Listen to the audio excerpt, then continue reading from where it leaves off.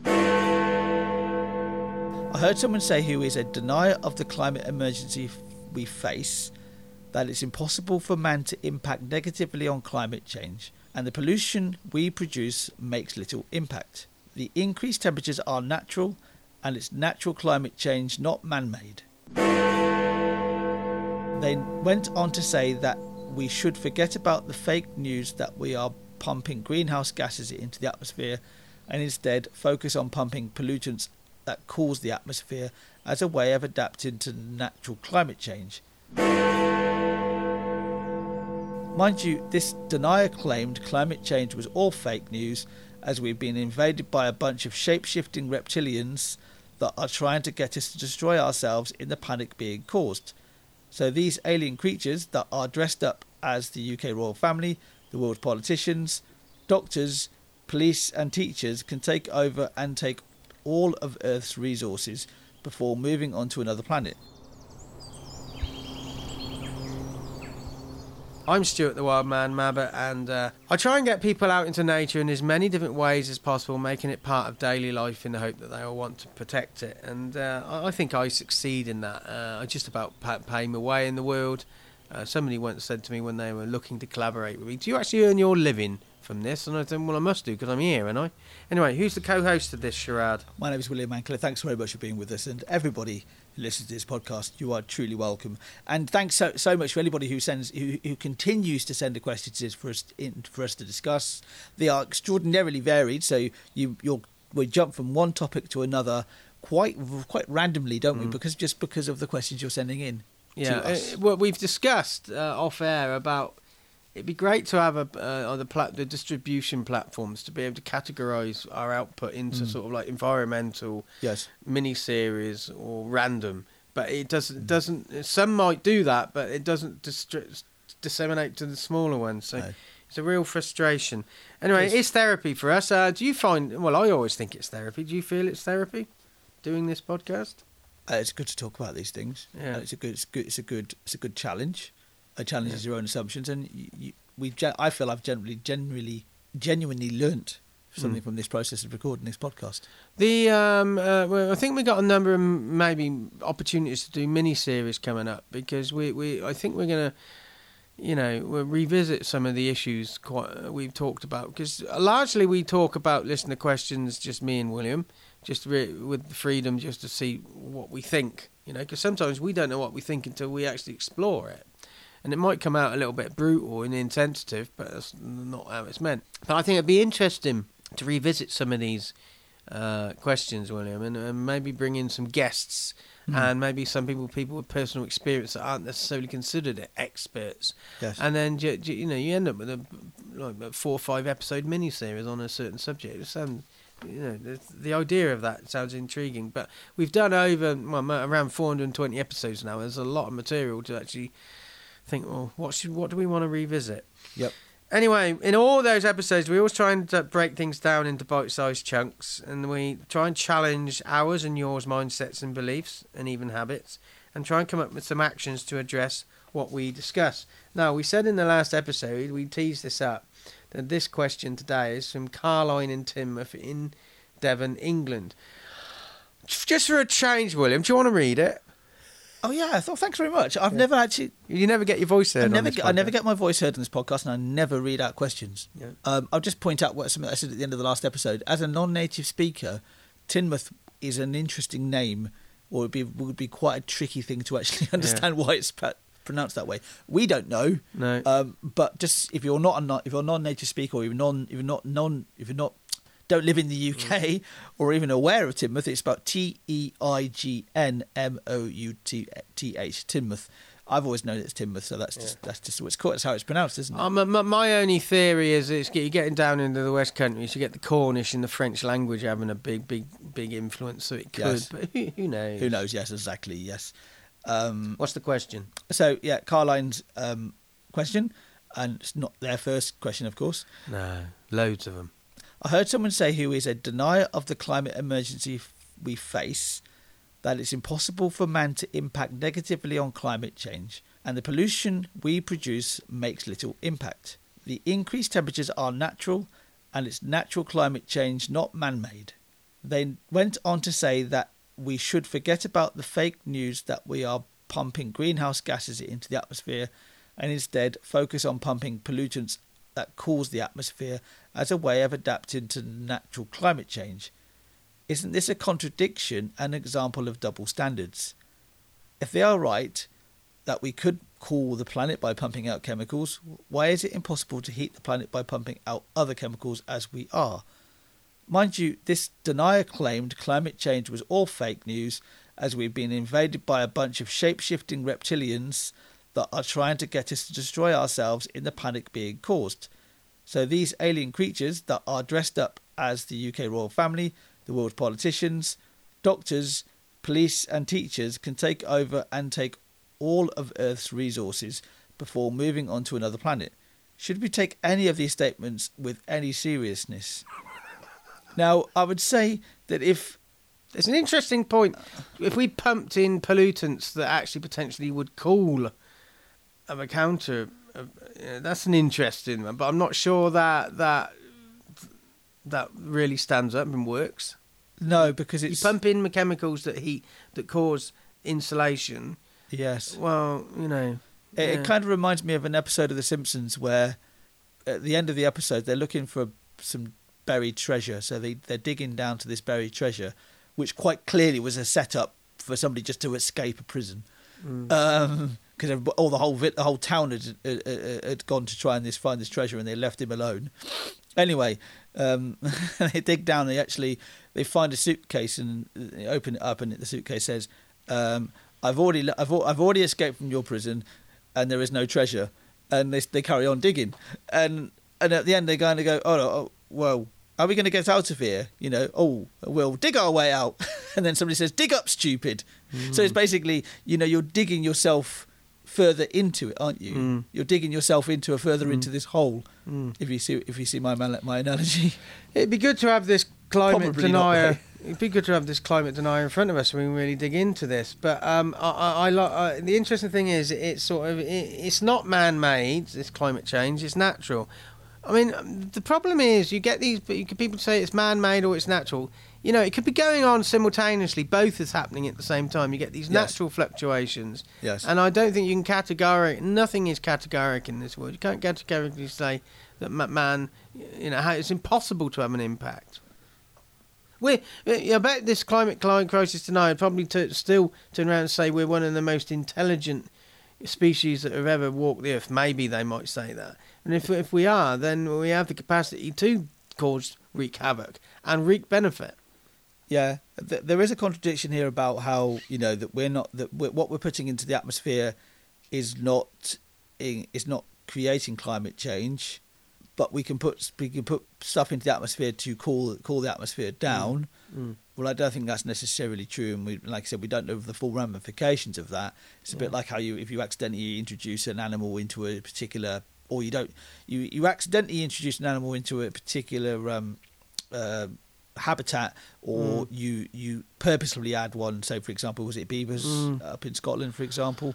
You don't know the full. Or was it hedgehogs in Ireland and Scotland? Yeah, they're eating all the puffins' eggs. You don't know the full ramifications of that decision until too late, really. But if this climate crisis denier is saying it's impossible for man to have a negative impact on the atmosphere by pumping negative heating chemicals out there, but suggests that man could pump in chemicals to cool it. They've already said it's impossible for man to change the atmosphere. So why would it be possible to cool the atmosphere at the same time? Man doesn't have any influence. Yes. But I'm not sure. I'd like to look into it. Maybe that's an action. It's looking, are there any cooling pollutants out there? You know, I don't know. There might be. But it's just sort of, that's where the contradiction is. And Caroline raises this. If it's impossible for man to have a negative impact, why is it possible for man to have a positive impact? Yeah, exactly, yeah. And now, the second part of this question, or second part of Caroline's statement in a way, isn't it? There are questions in here, of course. Yeah. Talking about how this particular person believes that climate change was all fake news as we've been invaded by a bunch of shape-shifting reptilians that are trying to get us to destroy ourselves in the panic being caused. Now, that's an interesting thing that you can easily attack that, right? So I suggested we don't attack it and we look at it from a factual point of view. The question would be, well, if you believe in that, well, how do you know that even the people that are telling you that it isn't man-made, that they aren't the reptilians themselves as well? You know, this sort of. Well, the thing is, they might be reptilians, but we might actually be destroying the planet as well. And they're saying, well, that's fine. Let them get distracted by that while we plunder their resources. But the interesting thing is, I'm not sure the shape-shifting reptilians ever was in our mindset on a large scale until the series V appeared on TV in the 80s and 90s. Yes. Until, and then, you know, you suddenly see it on TV and it's suddenly, you know, you had the Da Vinci Code. Yes. And then everybody was obsessed with hidden codes in the world, and the word code infiltrated. And because the internet's there now, you get fake news, and conspiracy theories can take off better. Yes. But I just think, you know, I'm not sure. I'm not sure the royal family are reptilians. I reckon they might be mollusks. Because they seem to be coming out of their shell recently. Goodness me. Anyway, that's the worst joke I've ever heard, and I tell some terrible ones. Oh, I've got worse one than that. But you know, I just think that it's a very dangerous sort of route to take. I mean, you can come up with a theory about anything. We were all, as humans, we can be very self-centered in how we think about the world. There's even a condition called protagonist disease, and that is basically you believe that you are the main player in this in this show called life, that you are the main actor. Yet most of the time, vast majority of the time in your life, you are the bit part back player. You know, you're the person that's flying past you on the motorway, going the other way. You're the person that's just in the background in the cafe. You're not really a main player. I think we often think about ourselves as that main protagonist, and that's not a very healthy place to be. But you know, regardless of whether or not have been infiltrated by shape-shifting reptilians, I'm not going to argue that point. I'll leave that out there. No, like I said, we shouldn't. Because I can't prove that. I can't prove any more than I can prove there is or isn't a God.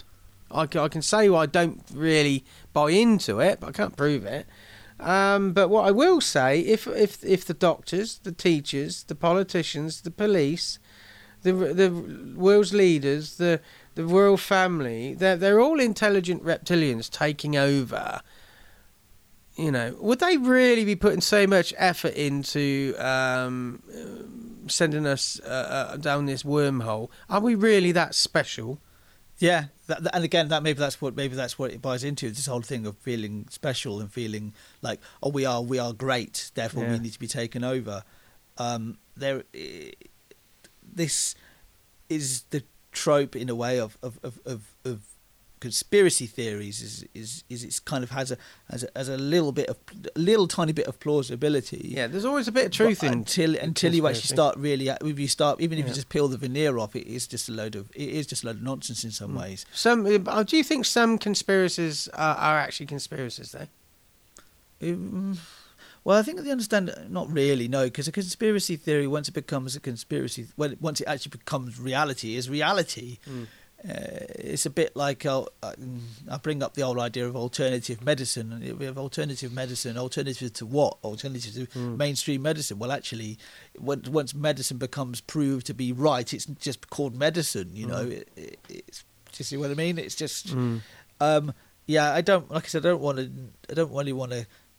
I wouldn't really want to confront this person with their beliefs around shape-shifting reptilians. Just explore it and ask questions.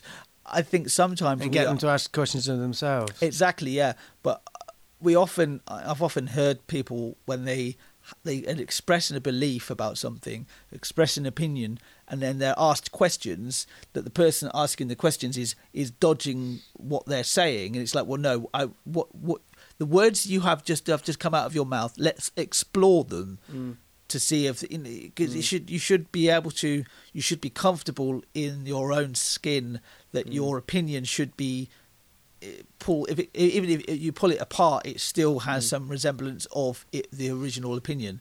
Exploring is always a good thing. It is, yeah. I think it really is, and I think some people feel they're being attacked if they have questions asked. You know, if somebody asserts something, one of my favourite questions to ask somebody is, "Oh, they are always doing this," and my question would always be, "Who are they? Who are you talking about?" And sometimes that person can answer that question, and they'll say, "It's the council, the police, the government, my neighbours, whoever it is." Because it clarifies that person. But sometimes they'll be like, "Well, you don't. What do you mean? Who are they? You know who I'm talking about." Well, I don't, because they is a very general term, isn't it?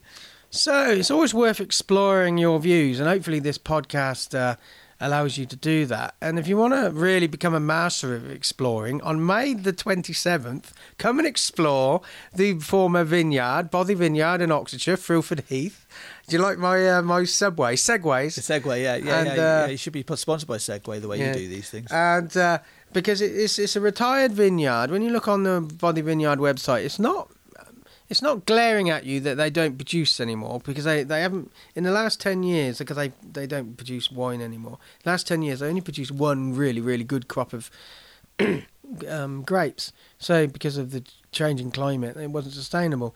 So it's basically a vineyard that is being turned into lots of different habitats, wildlife habitats. And we're having a live incarnation of this podcast there on May the 27th. And we'll have some guided walks so you can begin to see the new habitats taking shape, and we have a sit-down conversation, a little bit like this podcast, but it'll be interactive with the audience. And then we'll have some buffet supplied afterwards where we can continue the conversation. And that's the aim of that event, is not to come up with the answers and solutions that we all agree with.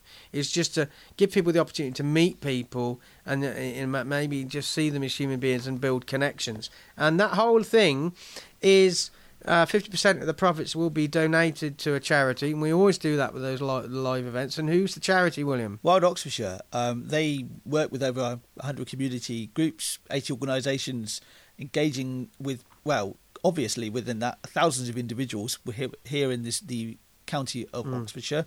We are based. This podcast is based in Oxford, in Oxfordshire, England. Yeah.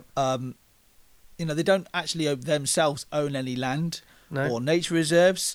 So really, they inspire people, and advise people on what they can do for nature's recovery in their particular patch. Yeah. And this is what we talk about often on the podcast, don't we? Yeah. You talk about, one of your roles is to get people to look after their own patch, really, don't you? Exactly. But Wild Oxfordshire is all about bringing people together to do the best for nature on their patch. So go down in the description. There's an Eventbrite, and you can get yourself a ticket.